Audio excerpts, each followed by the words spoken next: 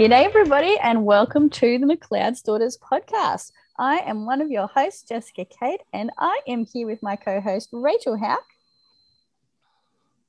Oh, hi, everybody. Rachel. I'm here. I feel like it's been ages. I'm like forgetting the exact way I usually do our intro, but anyway, I think that was close enough. Hi, everybody. We're here with the McLeod's podcast. That's what we're doing. We are. We're here to talk about McLeod's Daughters.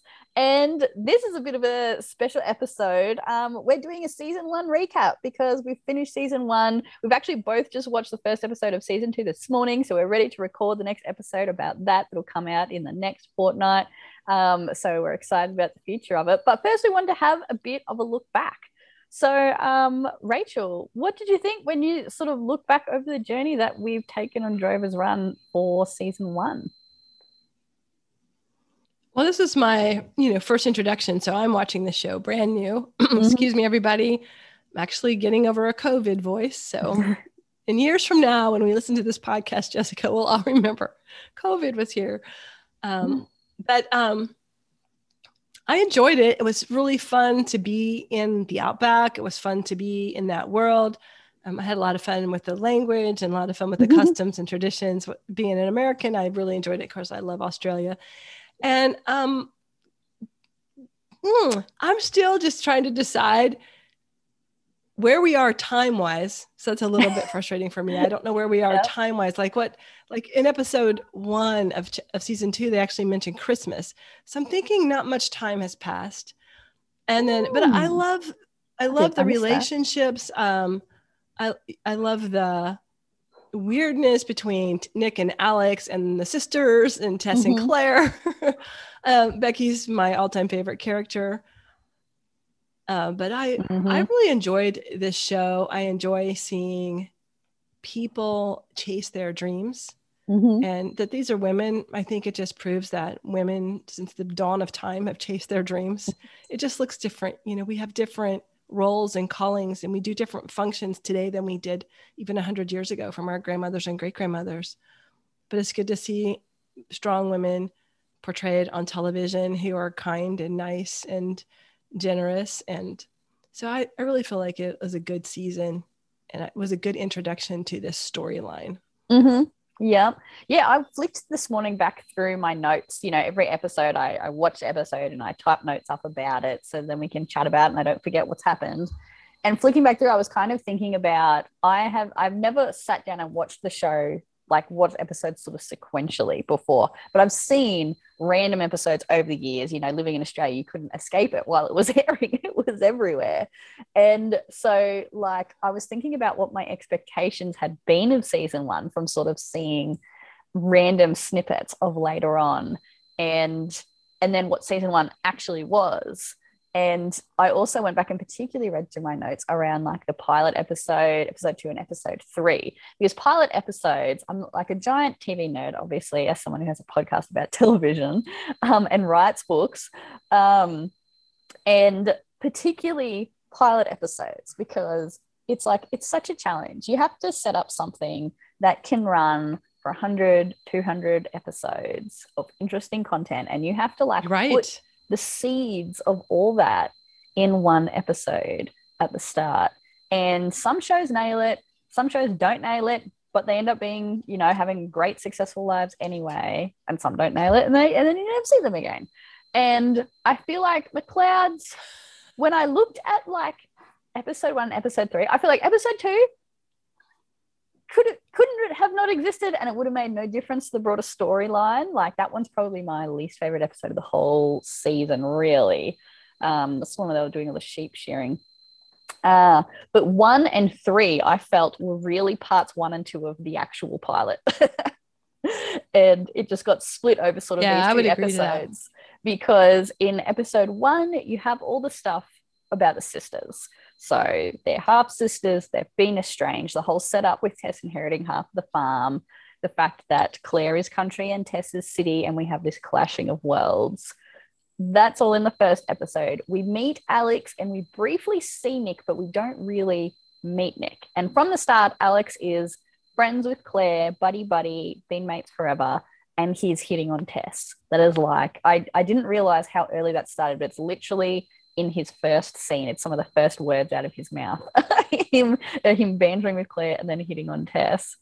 And then over in episode 3, and Becky is just sort of this girl who works at the pub, and you don't even realize that she's going to be an important character for the first 2 episodes. But then all of a sudden in episode 3, we kind of get the second half of what this show is really about, which is a group of women on this farm, Becky being the final and very important piece.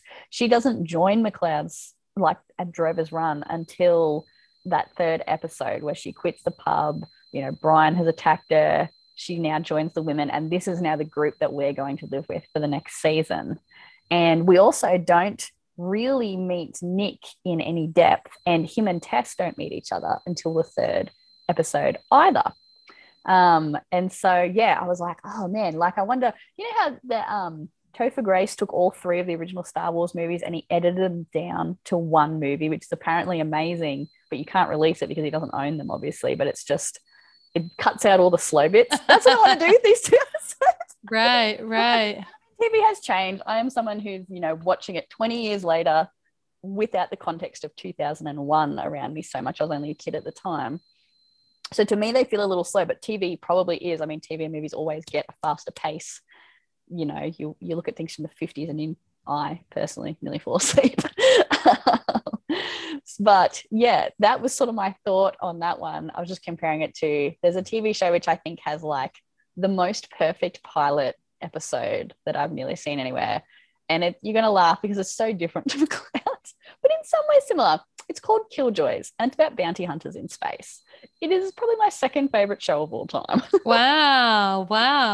But it's similar to McLeod's in that it's about a strong woman. She's living in this man's world. She's, you know, making all the decisions and running everything, and she's the boss. And it's about, she's works in this, she starts off in a partnership. She's been working with this guy. They're bounty hunting partners for like 6 years. And the pilot episode is just the most perfect thing I've ever seen, because you find out exactly who these characters are. It's got a great twist in the first 2 minutes, and then you find out exactly who these characters are, and they stay consistently as those characters. I'm in season 4 now, and they're perfectly them at all times. It's so consistent. They're each really different to each other, and the show just makes their really different personalities clash in the most funniest ways all the way through. And it just works, right? It just works.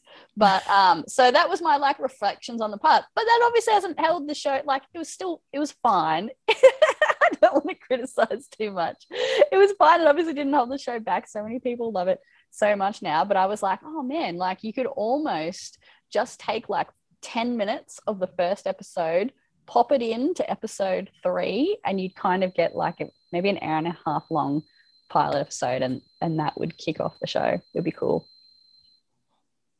Yeah. Remember that we talked to one of the extras, one of the hands, and he was saying, Jim, and we've talked about this before, but I'll bring it back up now. Well, Jim, yes, he was saying how the episodes were filmed out of sequence. And so I feel like in the beginning, that's what we see. The pilot episode is clearly the pilot because we meet Tess and Claire and we meet their story. But I feel like the subsequent 2 and 3 and 4 maybe got shifted around from filming. And of course, there's the classic, I think we're 3 to 4 shows in when Tess admits she doesn't know how to ride, but she's been riding all along. And that's true. Because then obviously in the pilot, she rides out with everyone else, and we don't get a hint that she doesn't know how to ride. And so probably what you're feeling is them trying to figure out which way to continue the story after that amazing pilot, you know. And so now what do we do? How do we, and even as a writer, I was looking through People magazine this morning. For some reason, it comes to our house under the name of Mafalda. So my husband calls me Mafalda now.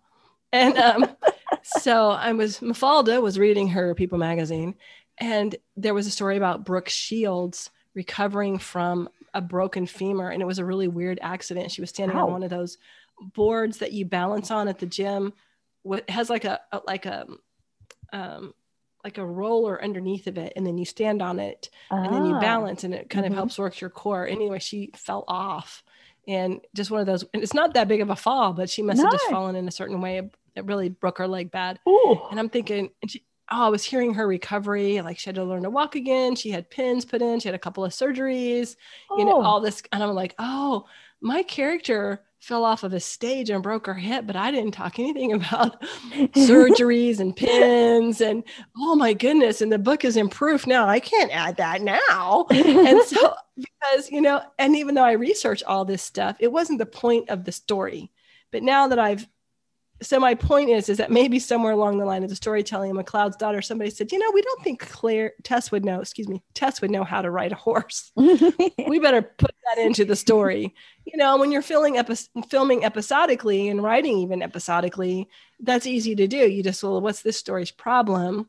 You maybe don't always think about the consistency with what you've set up. Like, she rode out on a horse in the first episode. So I think that's maybe what happened, but I also feel like, as Jim said, some of the things were filmed out of sequence. And I also think it's lightning in a bottle to get there. That's why I take my hat off to the writers of Killjoy so much, because we both write books, and we were just talking about how many times we go through the book and change stuff in it before it's ready for publication. You and I are both somewhat similar in that we do not have it mapped out perfectly from the start and then write each of those scenes.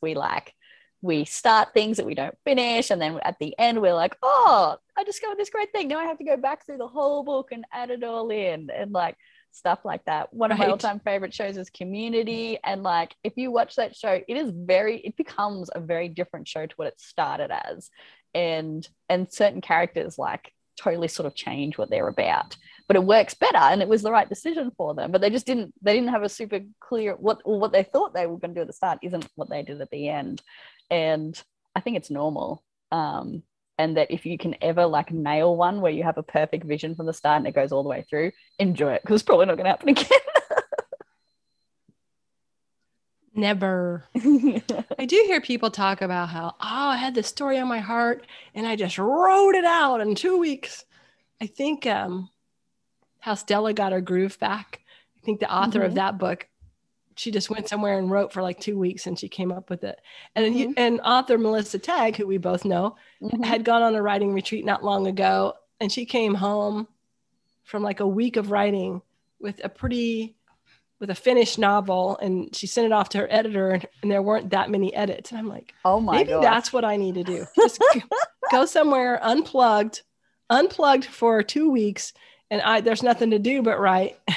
You come out with a novel. I don't think I'd have a whole novel. But No, I'm a processor. So I have to write one day, and then that night I go, these are things I can do. This is how I need to fix it. This is where I need to go. I have to, and even that, I just remember when I was in the corporate world, I'd be in a meeting, and, we'd be talking about a project or an installation or something. And then the next day I would come back and be like, okay, guys, I've got it now. So I can finish the meeting the next day. Yeah. So yeah. That's the way I write. That's the way you write. That's what we do. Yeah. And I think that's the way the Rise of McLeod is written. All that to just say, please don't think I'm slamming the writers of McLeod at all. I understand how it is totally a part of the process, but it's just an observation. I feel like parts of the show maybe sort of shifted a little, but now we're really in a groove at the end of season 1. Another thing that surprised me is I had expected in season 1 that Nick would be a bigger character. He certainly appears in most episodes, but he probably has the least lines of any one of the major characters. He would have less than Meg, and he's probably on par or less than Terry, actually. And yet I feel like we keep getting hints that Nick is going to be a major player. He's going to be a huge part of this story. I feel like he's been set up to be a linchpin, but not only has he not had many lines, his actions in the show haven't dramatically impacted any of the other characters yet. He hasn't upset the apple cart at Kalani. He hasn't done anything major with, I think the biggest decision that he made in it was when he sort of made a pass at Claire, and they ended up deciding not to pursue it. But he keeps hinting that he likes Tess but not doing anything about it. And he just kind of works on his farm and talks to Alex about Alex's problems sometimes. And he might do some little things, but he hasn't had, I feel like there's a big Nick moment coming. It's not here yet, but I'm looking forward to it. Yeah, I wonder when I watch shows and there's an actor like Nick or a character like Nick, and they come in and they come out, I wonder if the actor was not available to do more. I don't know. That is very possible. Did Miles have other commitments? Mm-hmm. So maybe I remember in season, I think it's season 11 of one of my favorite all-time shows, Frasier. I'm a sitcom girl. Such a good show. Yeah, the dad, Martin, at the end falls in love with Ronnie, the character. Yeah. So she's in, and then there's all these episodes where she's not, and then she's in towards the end of the season. Really, a lot, because she ends up marrying Martin. Sorry if I spoiled it for anybody. And but I was 20 years. The actress must not have been. The actress must not have been available. So it could be that. It could be that they're trying to balance. How are we going to have two brothers and two sister storylines? And it also could be that they use him as what they're doing with him. We bring him in, we throw a kink into the romantic works, and then we back him away. So maybe they're still trying to figure out if they're team Nick or team Alex. Very true. Yeah. And I wonder too, usually a show doesn't know if they're going to be back next season. Heck, half the time they might get the first, or at least I listen to a lot of podcasts about American TV. They might get the first half of the season booked in, but sometimes they don't even know if they're going to get the final. I think it's 9 episodes. Often there's a second. I think they used to often get 13 up front and then 9. I know there's a season of Chuck that's like that. You watch it and like halfway through the season, it feels like the season finale happens. And then all of a sudden you just kind of get there's a bunch of episodes tacked onto the end. And I watched a thing about it and they were like, yeah, we had the whole thing planned. We thought it was ending there. And then we just got given a bunch more episodes. And so they had to like whack all this. Was that like season 5? Was that their last season 3? That one was. Season 3. So like the one where Chuck and Sarah get together, they thought would be the final episode of that season. But yeah, then they have a whole bunch of other stuff. Oh, have you lost audio? No, they did for a second there. I'm back. Oh, there we go. We're back. We're all here. So yeah, I wonder if they knew, did they know they were just did they think maybe they wouldn't be coming back after season 1? Or like, it feels to me like they've been saving Nick up for seasons 2, 3, 4 maybe, or something like that. And so they're just mostly playing with Alex in season 1. I'm like, maybe they knew that they were going to get a few good seasons to, nut this out. I wonder what the plan was. Let's take it from a writer's perspective. Yeah, we will. Hi, Posey. Let's take it from a writer's perspective. And I've done this writing novels, and I'm sure you have too, or writing. It's that you're trying to figure out, you drop in a character, and as the story's going along, some characters just kind of rise to the surface, and you have your main 2 protagonists, which in this case is Claire and Tess. And then you have the real supporting cast, which is Becky, Jody, and Meg. And then the rest is kind of cursory. And the guys even come in, even in the beginning, we don't see a lot of Alex and Nick, either one in the beginning, just kind of, oh, there they are, there they aren't. And then, so maybe it's the writers trying to figure out what kind of show are we telling. And it's the classic thing that they did with Gilmore Girls, because Gilmore Girls was about a mother and daughter and making it on their own. But they wanted the women to have romance. So they would have Lorelai go through these different romances, or they would have Rory go through these different romances. In the very last episode of the whole entire series, Logan proposes to Rory, and she turns him down. And then the very last scene is Lorelai and Rory sitting in Luke's. And of course, Luke and Lorelai, there's a hint that they might get back together, but we're not really sure because they had been broken up over his daughter, April. But that was mirrored the beginning scene. So I think when you're writing shows where you want to have a certain focus, and so McCloud's Daughters is about these women running this ranch and these sisters kind of building their own relationship and forging a relationship.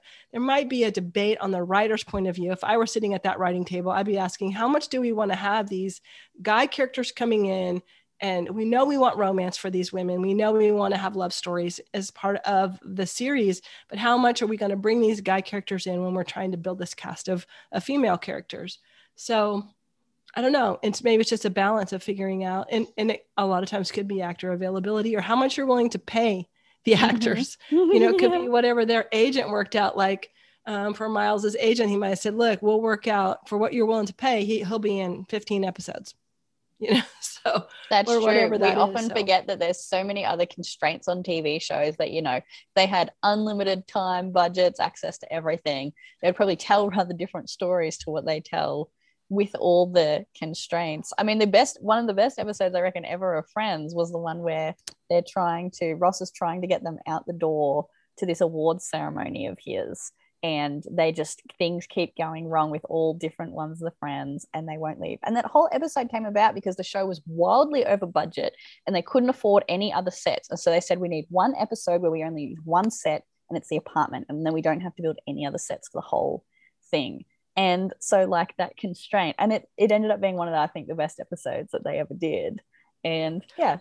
The one with the chair. What's the name of it? The one with the chair. Oh, that's right, because Joey and Chandler keep fighting over who gets to sit in the chair. Fighting that's over the one the where chair. He wears all of Chandler's clothes. Could I be wearing any more clothes? Yes. There's a show here. It's classic. It's classic. There's a show here called Blue Bloods. I don't know if you guys have watched that one. It's a Friday night cop show. Danny Wahlberg. And so when they came back a couple of seasons ago, boom, Danny's wife is dead. And I'm like, why'd you kill Linda? And I heard a rumor that it was salaries. Yeah. So in order to pay some people more, they had to get rid of somebody. Mm-hmm. And based on some things I saw on social media, she was kind of surprised that she was killed. Mm-hmm. So yeah, and not saying that any of this happened in McLeod's. We have no idea at all. We're just making the point. We have no idea at all. Yeah, sometimes necessity forces things in shows, and sometimes that necessity ends up being great things in shows. So yeah, it's all an interesting process. And I think the last thing I had that really surprised me. I was just going to say, early on, when they don't know if a show is going to be successful, they are very tight on their budget, and they have to make sure that they're paying their principal characters something that's going to entice them to be there. So, all right, over to you. Definitely. I think the last thing that surprised me was how strong, I think because from the start, I felt like the sparks were between, from the pilot episode, Alex and Claire and Nick and Tess. And so I had that in my head the whole time. And now, I went back and looked at my notes. And at the end of season 1, Alex and Tess are together and have actually sort of progressed their relationship to a slightly deeper stage. And although they're still certainly, not super deep by any means, but it's gone through a couple different levels. And when I went back and read my notes, I was like, oh, gee, look at that. From scene 1 with Alex, he was pursuing Tess. And I never really thought about this season being an Alex and Tess story, but it really kind of is. Yeah, I agree. And we're seeing that. I mean, I'm looking forward to chatting about the next episode because we're going to see more interesting things there. And I think we have to end with both our favorite characters. Becky, I think Claire has changed a lot across season 1, but I think Becky is the character that has had the most development and some of the most interesting development too in her character across the season. What have our favorite Becky moments been in season 1, Rachel? Oh man, I think it's going to be the episode where she finally went after that sleazy bar owner. I love that one. And I love everything. Is his name Brick it's Brett? Yep. I think it sounds like they're saying Brick. It's Brett, but they call him Brick a lot of the time because he sinks like a brick when he swims. Okay. Oh, that's right. That's right. Okay. I'm missing that detail. I loved that. I love any show, any scene with him. Mm-hmm. I think I really love the scene where she confessed she couldn't read. And that scene with Jody was really sweet. I really She just seems like she's broken but strong, and she's she's cute as a button. She's so cute. The actress is adorable. But I feel like she just really knows she's broken. I think that's one of the things I like. Anyway. Yeah, I like best about her is that she knows she's broken, whereas all the other characters think they're not, and yet they are. And Becky's awareness of her situation gives her this wisdom that's so engaging to watch. That's right. So this is a great, if any of you out there are aspiring authors, this is what makes a great character, a broken character who knows she's broken and carries on anyway. And so, Jessica and I both are students of this book called The Story Equation by our good friend Susie May Warren. This is how we study characters, and characters have to have some wound that the story is trying to heal. And that's exactly what I think we have. We don't really see a wound in Tess or Claire, and we don't see one in Meg. And we see some frustration in Jody because she's a young woman trying to figure out what's next with her life. But clearly, Becky is wounded, but she's not letting it hold her down. So I feel like that's why she's such a strong character. I really like her so much. I love the moment where Brick gives her the push bike. That was just off the cute scale.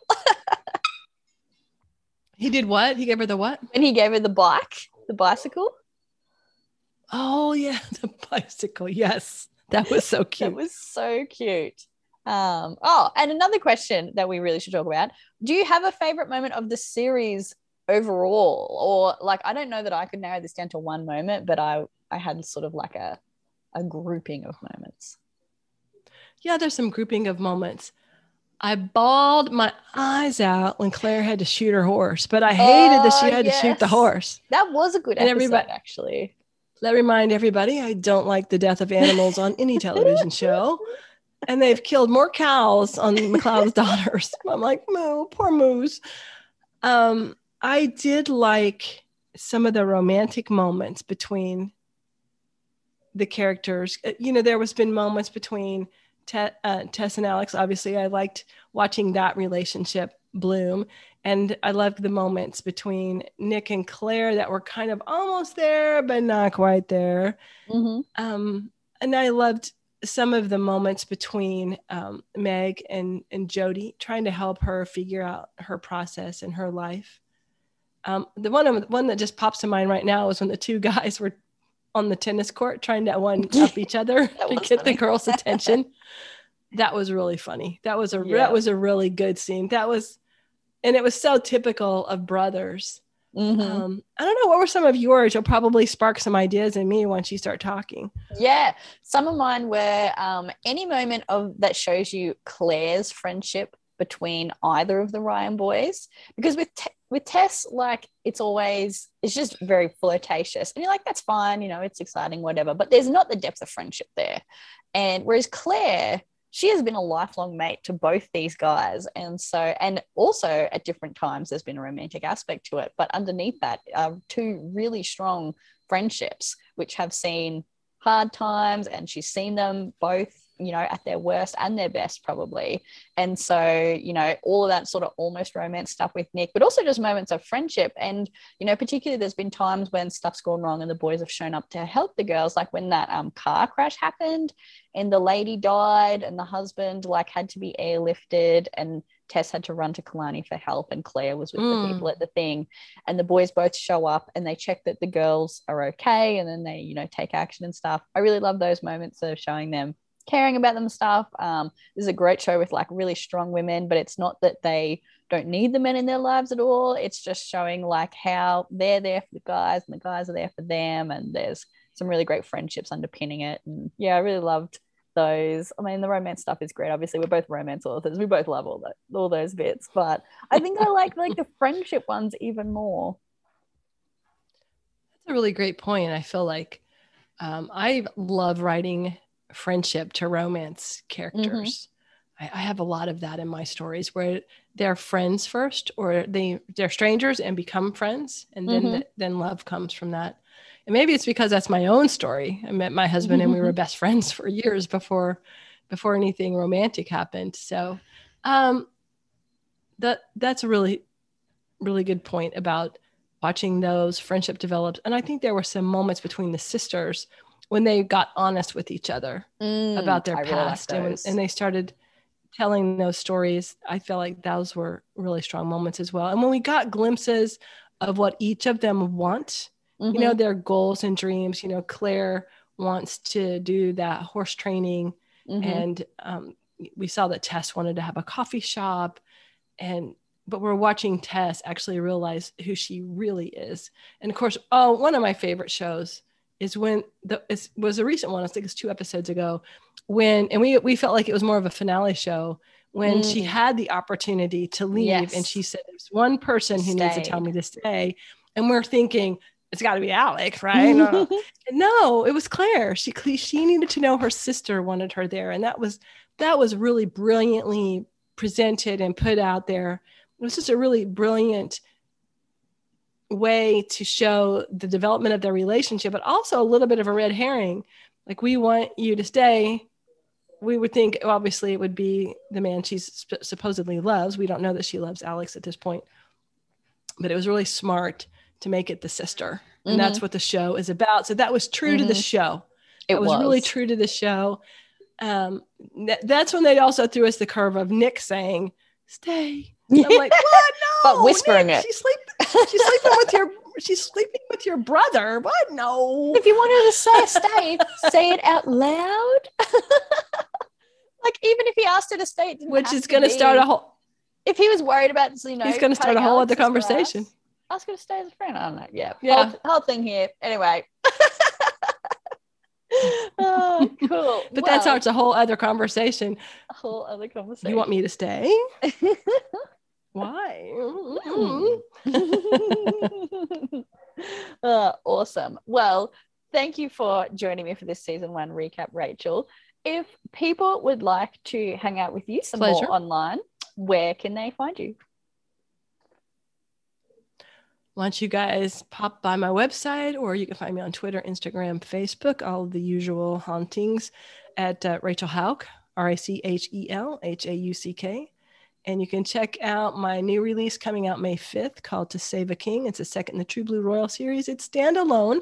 You can read it by itself, but if you'd like to read the first one, To Love a Prince, check that out too.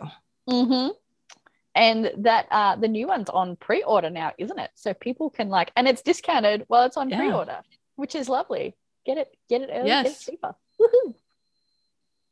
Oh, well, I should say this because this question always comes up. Right now it's pre-order ebook only, but there will be print and there will be audio. Awesome. Gotta love audiobooks. And if you want to hang out with the podcast more online, you can find us at McLeod's Pod on both Facebook and Instagram. And you can find me at Jessica Kate Writing on all the socials, and my website, jessicakatewriting.com, where you can get 3 free short romances when you sign up to my newsletter. So there's a lot of fun stuff there. And I'm the author of A Girl's Guide to the Outback, which, if you like McLeod's, is certainly going to be up your alley. Well, I will see you next time, Rachel, to chat all about season 2, episode 1. There is some great drama coming up. Can't wait to chat about it. See ya. See ya. Hey guys, just wanted to say a quick thank you to composer Bobby Abbott for our theme song. If you want to check out more about him, then you can go to Bobby Abbott Music on Facebook, and that's Abbott with 2 B's and 2 T's. See you all next time.